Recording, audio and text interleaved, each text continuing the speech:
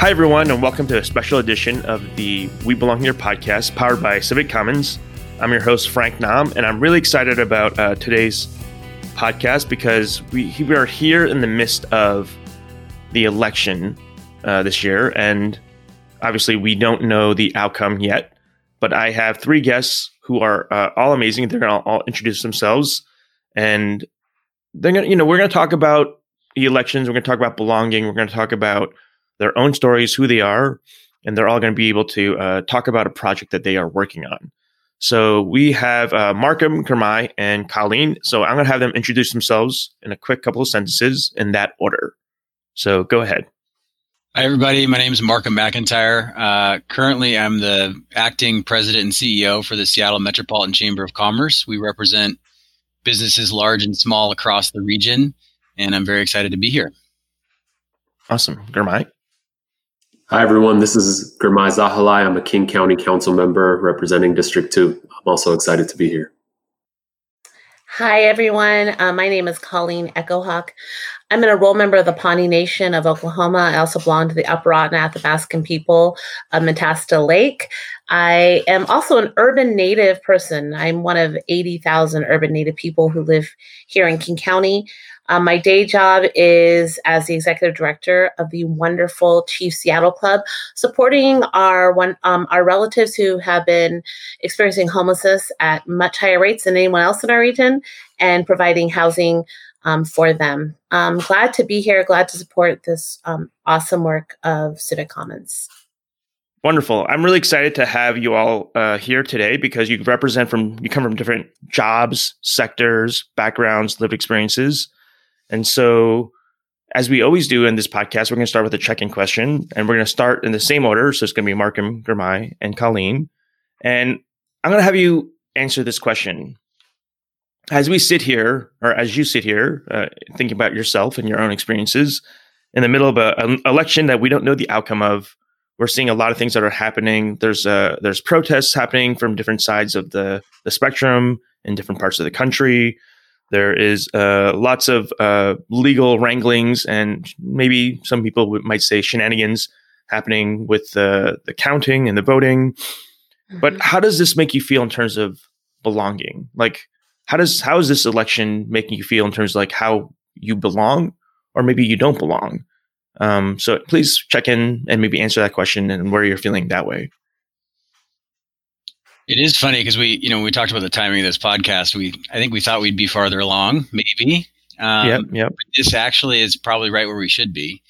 I feel discombobulated because of the election. I'm pretty happy about some of the ballot measures and how some of the candidates have done locally. So I feel like there's been some local progress and some reaffirmation of some of our priorities around transit and Harborview, and certainly Gurmai, I hope you'll talk a little bit about the charter amendments and those, how those fared. But it does feel like I feel like I'm in a series of concentric bubbles. So I've got like my little bubble with my family and kind of our COVID bubble. And then I've got kind of my ideological bubble. And then I've got like my geographic bubble. And I feel like those are so distant from what I'm seeing around the country. My feelings about the presidency and some of the larger issues of the day, I feel again discombobulated. Like I'm off a little bit adrift, which is nice, but it certainly doesn't feel like that's actually going to have kind of large scale impact until we can find some common ground. But I also worry about what that common ground looks like because the sides are so far apart from each other that coming to the middle doesn't feel right to me. Like that's not an acceptable answer, but I don't know exactly what to do next. So I feel discombobulated. I guess I also feel somewhat hopeful just because I'm generally an optimist. And I think a lot of people are feeling the same way. And so if enough people feel the same way, then they might be willing to try something different. And that always gives me hope when you can really try something different, when you feel like everything around you is not working the way you'd like to have it work. Mm. Yeah, it's a difficult question, belonging, because there are so many layers to it, right?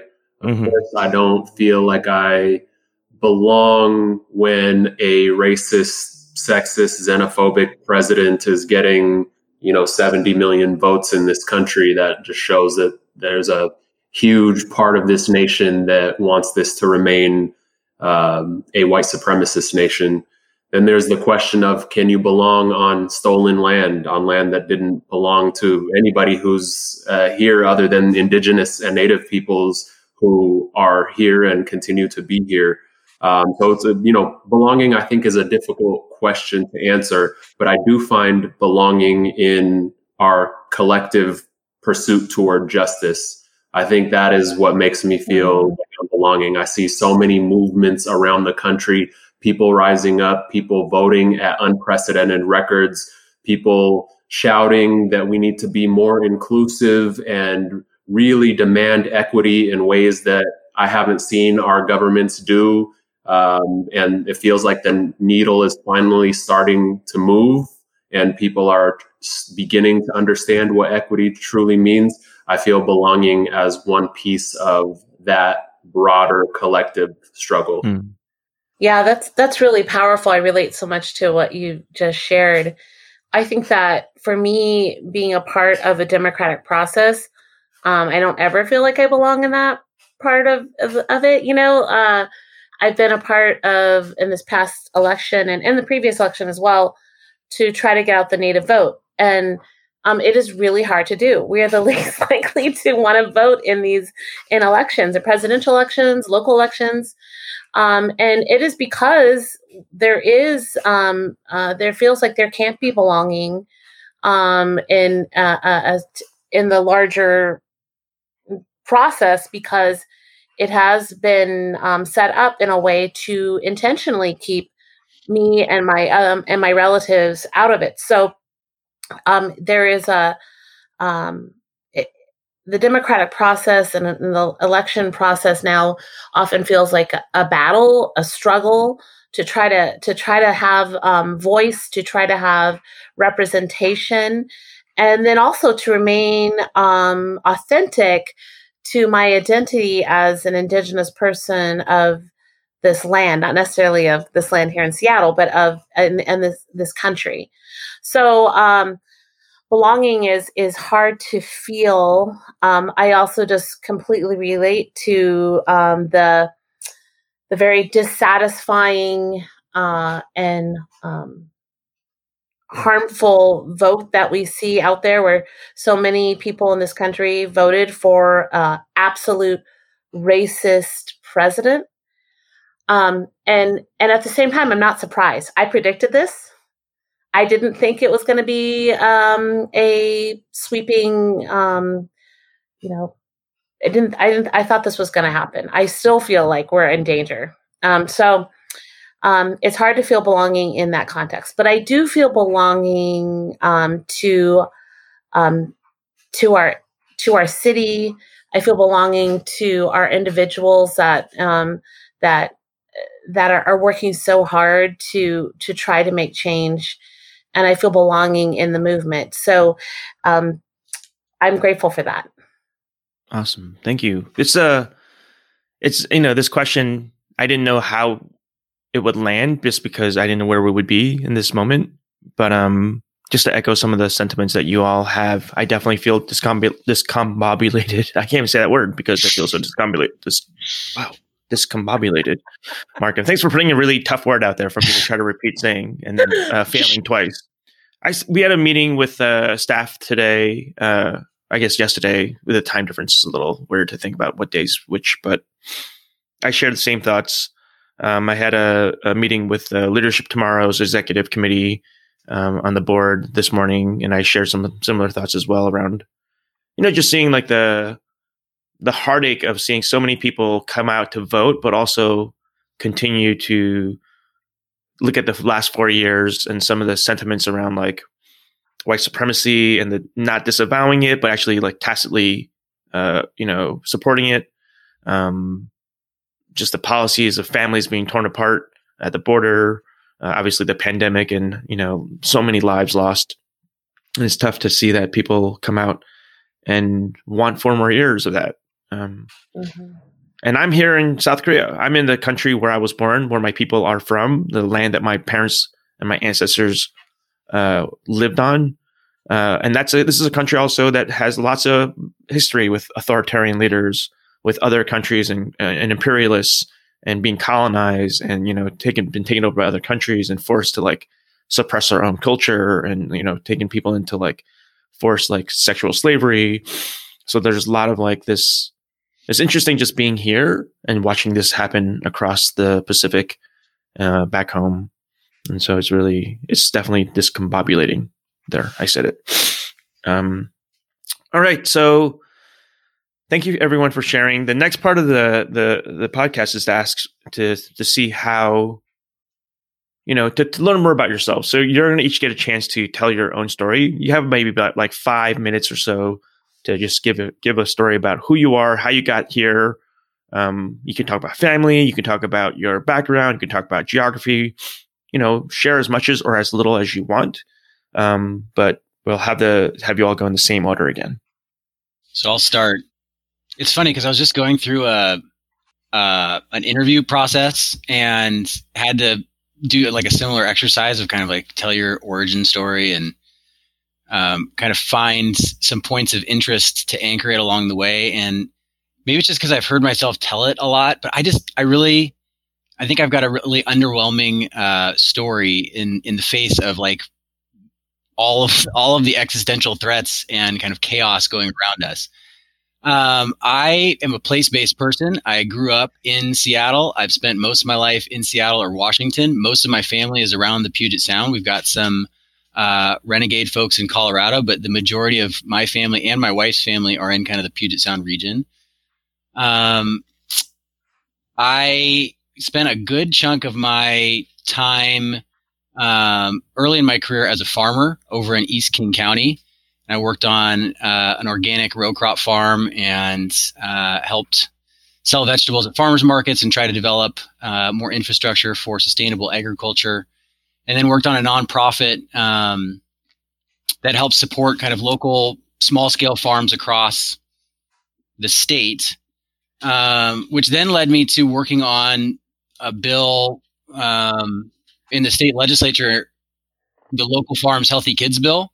And the whole point of that was to try and allow school districts to purchase food from local farmers instead of buying it from Sodexo and some of the kind of the major corporate entities. And so that was my first taste of like policy and politics, because you had like anti-poverty folks, you had educators, you had faith-based community, you certainly had farmers. So you had kind of this motley crew of folks who normally might not talk to each other, kind of working together to do what seemed like a fairly common sense thing, both for kids to get them access to healthier fruits and vegetables, and then to help support our local economy and local farmers.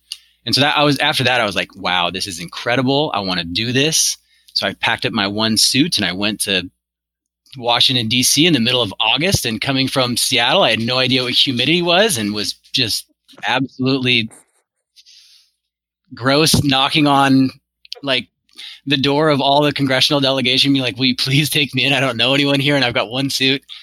And of course, August, everyone's like gone from DC, right? They know better than to be there, and all the members are back in their districts and whatnot. Anyway, Jay Inslee's office finally took pity on me and let me become an intern. So I worked there and kind of worked in his office in DC. Then I moved back to his district office, which was then District 1, which was out of Shoreline. And then worked on his gubernatorial campaign in 2012.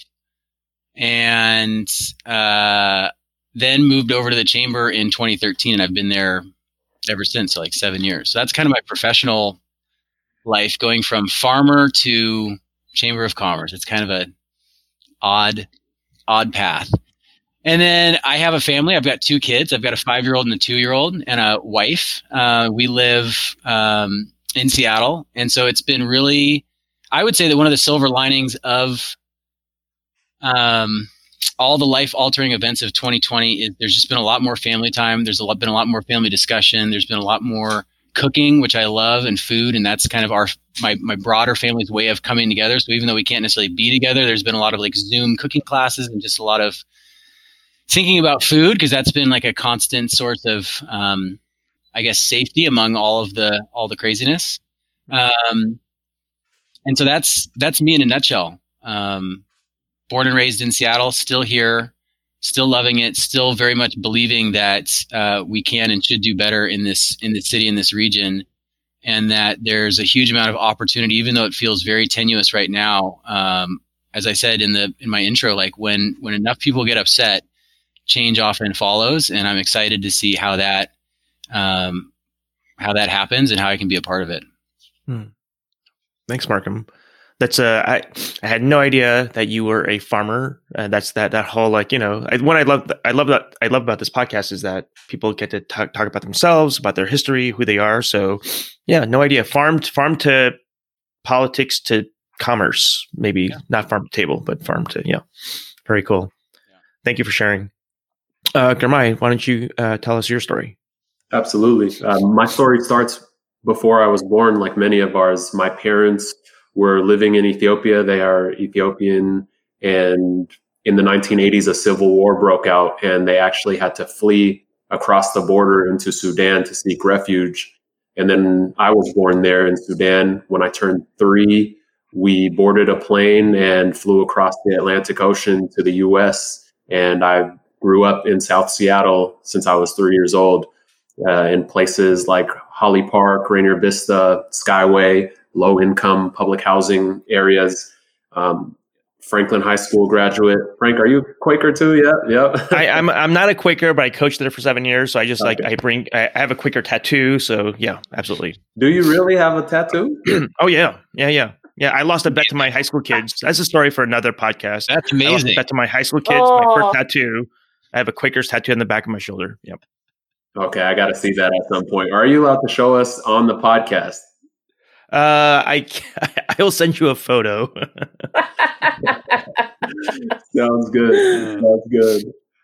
So yeah, I grew up in the South End, single parent household. Neither of my parents went to college or high school. Even I'm the first in my family to graduate and get my degree. And so I watched my single mother, who had to work 3 jobs to pay the rent, struggle. And, usually if we're talking about the American dream, the idea is that people work those kinds of jobs, and over time they make more money, they find more security, and they can retire and live a dignified life. But we all know that's not how it works. So, 10 years later, 20 years later, she's still working those same kind of jobs, making $10, $11, $12, and finally $15 an hour because of the minimum wage change. But that kind of work really brutalized her body. She was doing nursing assistant work, which is work where you have to really pick people up, move them around 16 hours a day. And she worked until she busted both her knees and she can't work anymore. And that's the American dream that I know.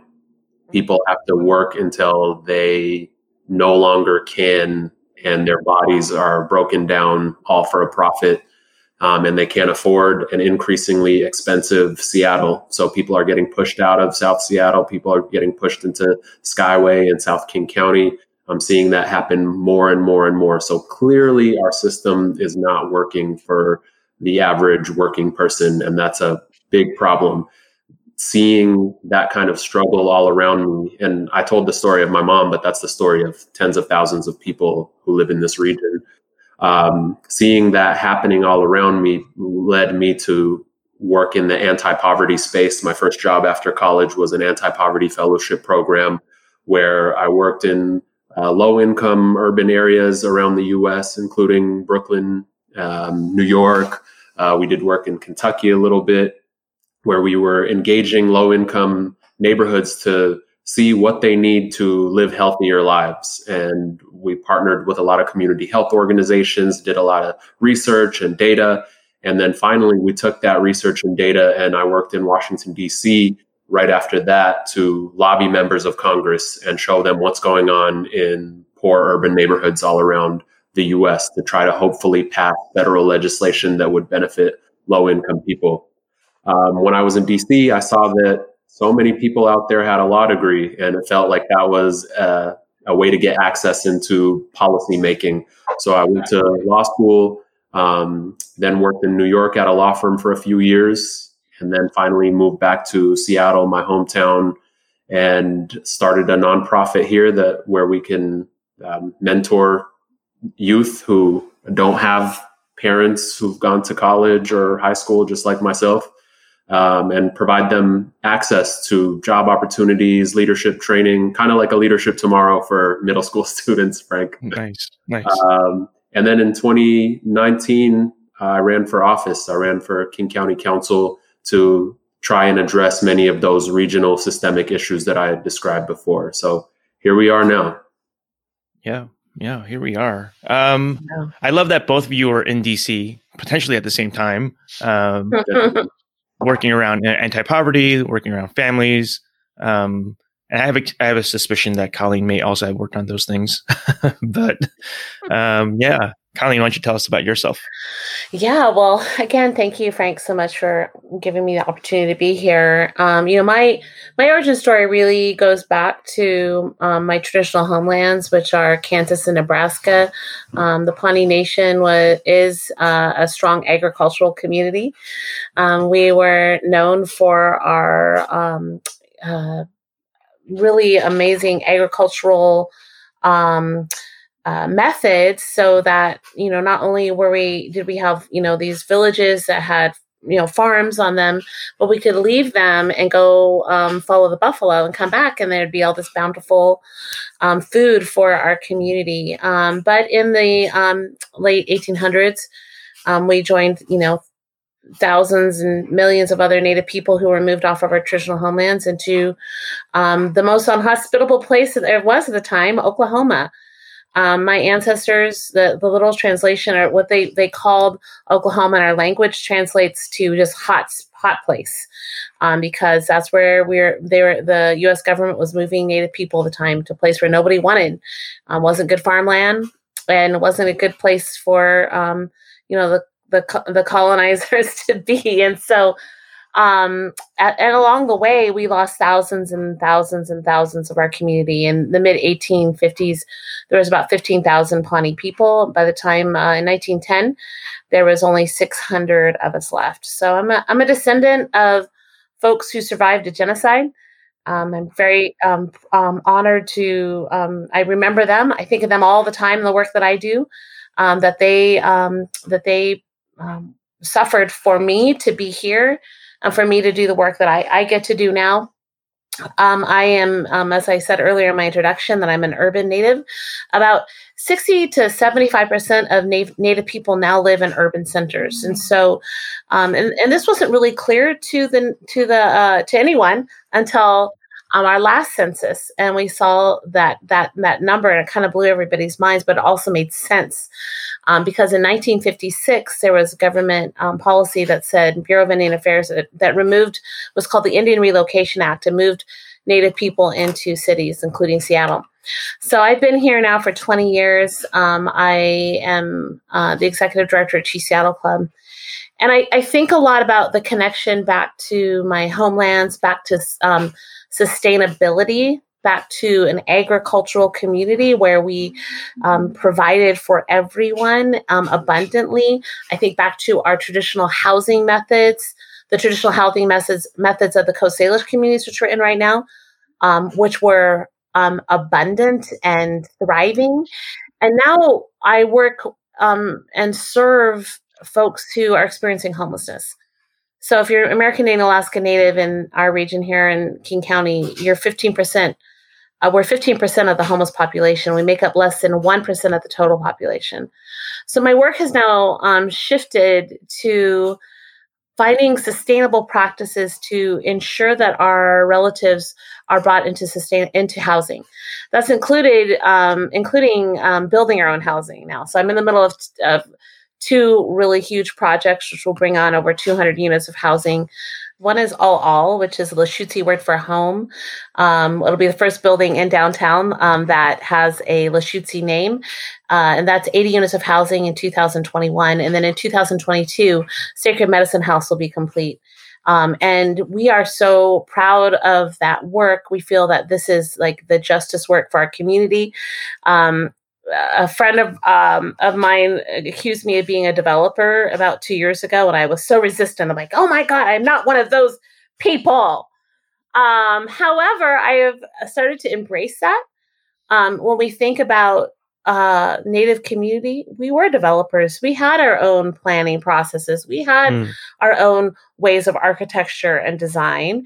And so now I'm reclaiming that word to be a word and a profession that is about justice. It's about encouraging and focusing Indigenous people in this process and ensuring that not only me, but everyone on my staff, every one of our relatives who've been a part of this community engagement and then also design processes, that they know that we are doing this and that they are a part of a movement to ensure that BIPOC community and Indigenous community is housed and secure, and that we can live and thrive in this community. So, and just to loop it back to farms, we also just started a new project called Sovereignty Farms, which is in South King County, which will be about, as my the manager of that program, she says, our theme for this project, Sovereignty Farms, is Indigenous hands and Indigenous lands. So more to come on that. Check out our website about Sovereignty Farm. Very cool. Yes. And in our description, we'll link all these different attributes and projects and websites for everyone to get easy access to. There's a lot yet you all said around like sustainability, access, a surplus. When I spoke with some members of the Duwamish tribe when I first started my work here with the Civic Commons, and I probably said this in a previous podcast, but it bears repeating. When I talked about belonging, the idea that, surplus, that the Puget Sound region being a place of plenty, that the Coast Salish people always knew that there was abundance here in cedar, in salmon, hospitality, but they knew that it had to be stewarded properly. It had to be stewarded collectively. And I still believe that. I think we all believe that. This region has enough for everyone. There's enough here for everyone. We have not been stewarding it collectively. We haven't been stewarding it properly. And really, we've taken it, obviously, out of the hands of the folks who actually were the first stewards of this land, right? And so there's so much to learn from Native traditions and Native practices. And I love that, Colleen, you've been taking those practices and putting them into this and reclaiming the word developer, which I love. I think that whole story and how that comes back to reclaiming things is really important. Yeah. If I can just say one quick thing about that, that part of it is that, we're building in Pioneer Square, like and I say in air quotes, the oldest district in Seattle, which is totally not true. But I had this conversation with a friend of mine who's Muckleshoot, and I was showing her some of our plans and stuff, and she goes, what, this is so interesting. She was like, this area where you guys are building is right where our family used to do duck hunting, and we just started talking about duck hunting and like the process of, the ways that the Coast Salish communities move through this region, and a lot of them did. A lot of tribes came through, what we call Seattle now, and it really it was really beautiful because I come from a sustainable or a subsistence lifestyle.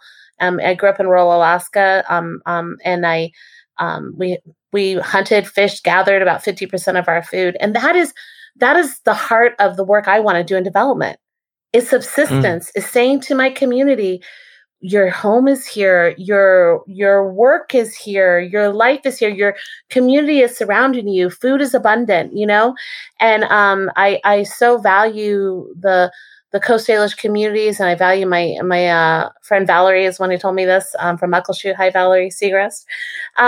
It's important for us to know, like, what did we do? What was going on here long before colonization came into this space? And how do we honor the land and honor the people by encouraging those kind of activities as we move forward as a community? It brings us back to belonging.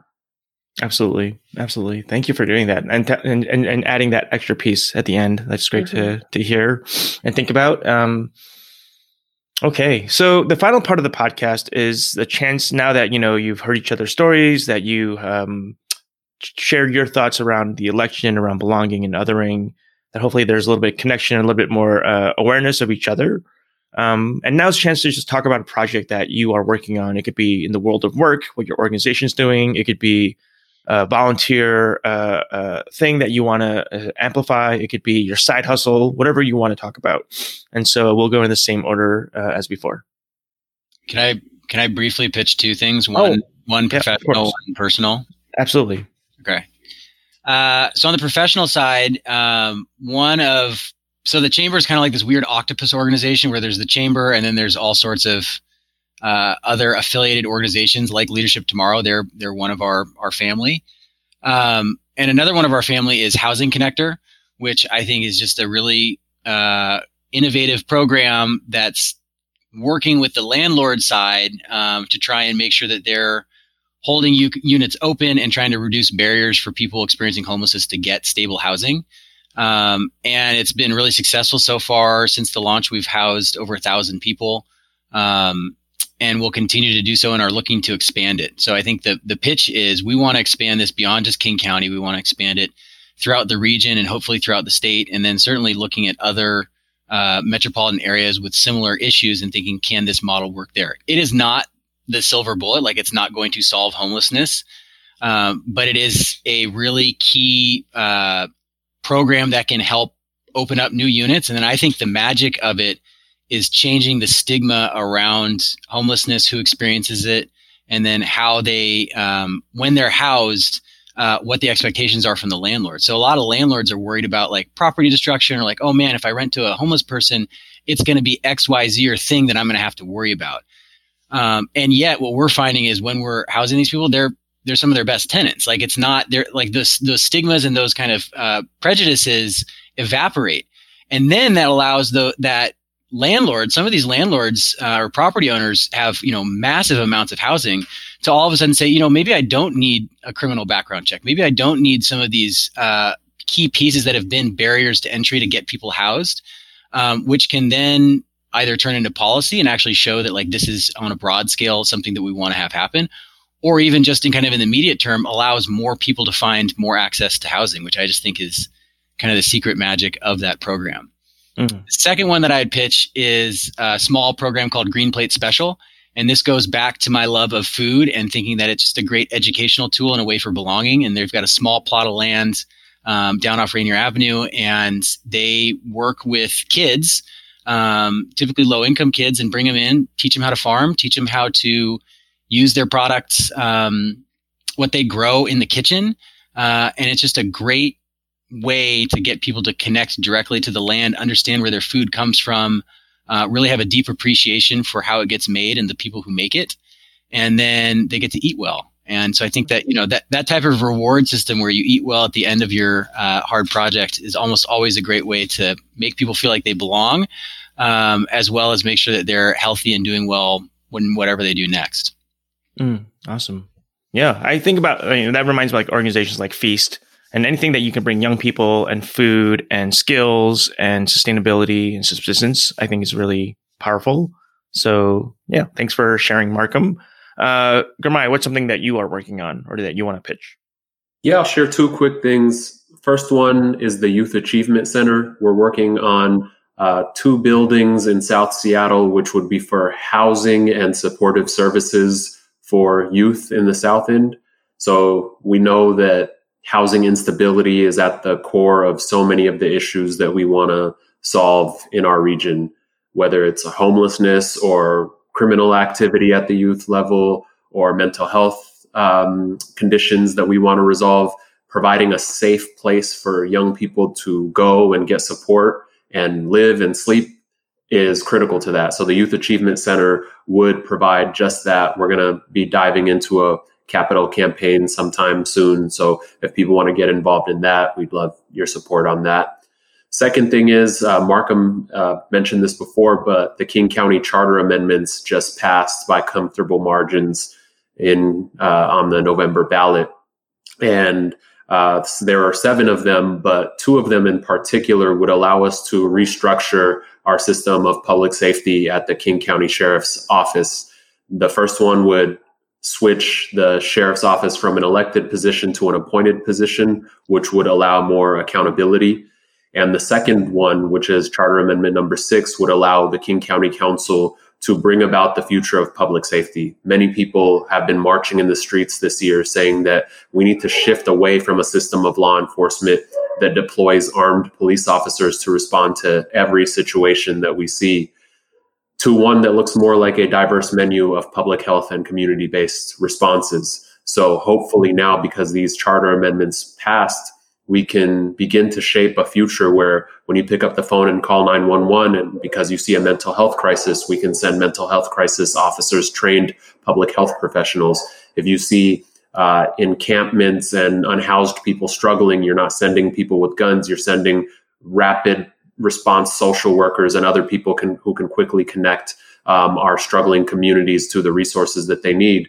If our youth are getting into trouble, it's not armed police officers going into public schools, but instead violence interrupters and trusted mentors who work with the youth, who can engage in healing circles and other data-driven responses that are better for youth and don't drive them through the school to prison pipeline. Mm-hmm. These are all things that are now possible because of the passage of these charter amendments. They passed despite the police union spending $217,000 to defeat them, which is just, pretty obscene, especially when you consider that they were spending it on a misinformation campaign. I saw commercials saying that these charter amendments would dismantle human trafficking response. For some reason, that's a claim that they made. But now we have a good opportunity to shape the future of public safety in our region, and people are welcome to reach out to our office to get involved in that. And again, remember, this relates to King County Sheriff's Office, not the Seattle Police Department, which is an important distinction because I get all kinds of emails about SPD and I'm like, wrong government. Adjacent, but not your jurisdiction. These charter amendments are amazing. You're talking about the youth opportunity. What was it called? The Youth Achievement Center. And just a quick side story. When I left for South Korea on this temporary visit, which may be now longer term, I had left my apartment in the South End in the hands of some of the young people that I coached at Franklin, who are young men now. And, they kind of use it as a spot to just hang out, spend some time enjoying, the TV and the Netflix and just get away from there, because they all live with relatives. But I asked one of the young men who coached the Ultimate Team with me towards the end. I was like, oh, who's staying at my spot? Are you guys using it? And he's like, actually, and I won't name the names, but two young people who graduated from Franklin recently are unhoused and they've been staying at my spot. Mm-hmm. And, it's not really within the my lease agreement contract. People aren't supposed to be living there, but there's no sublease contract. But, that made me feel really good about the idea that people are using space that they need, that they were able to stay there for 8 weeks and just, not have to pay rent, have a place to sleep, have a place to live. And that was really it made me feel really good. But a place a center that actually, gives young people space to be housed and be safe and have opportunity, especially staying in the neighborhoods that they grew up in the South End, I think is really important. So thanks for pitching that. Thanks for talking about it. I'm so glad that we passed it as a county. Okay. Last but definitely not least, Colleen, what is something that you are working on?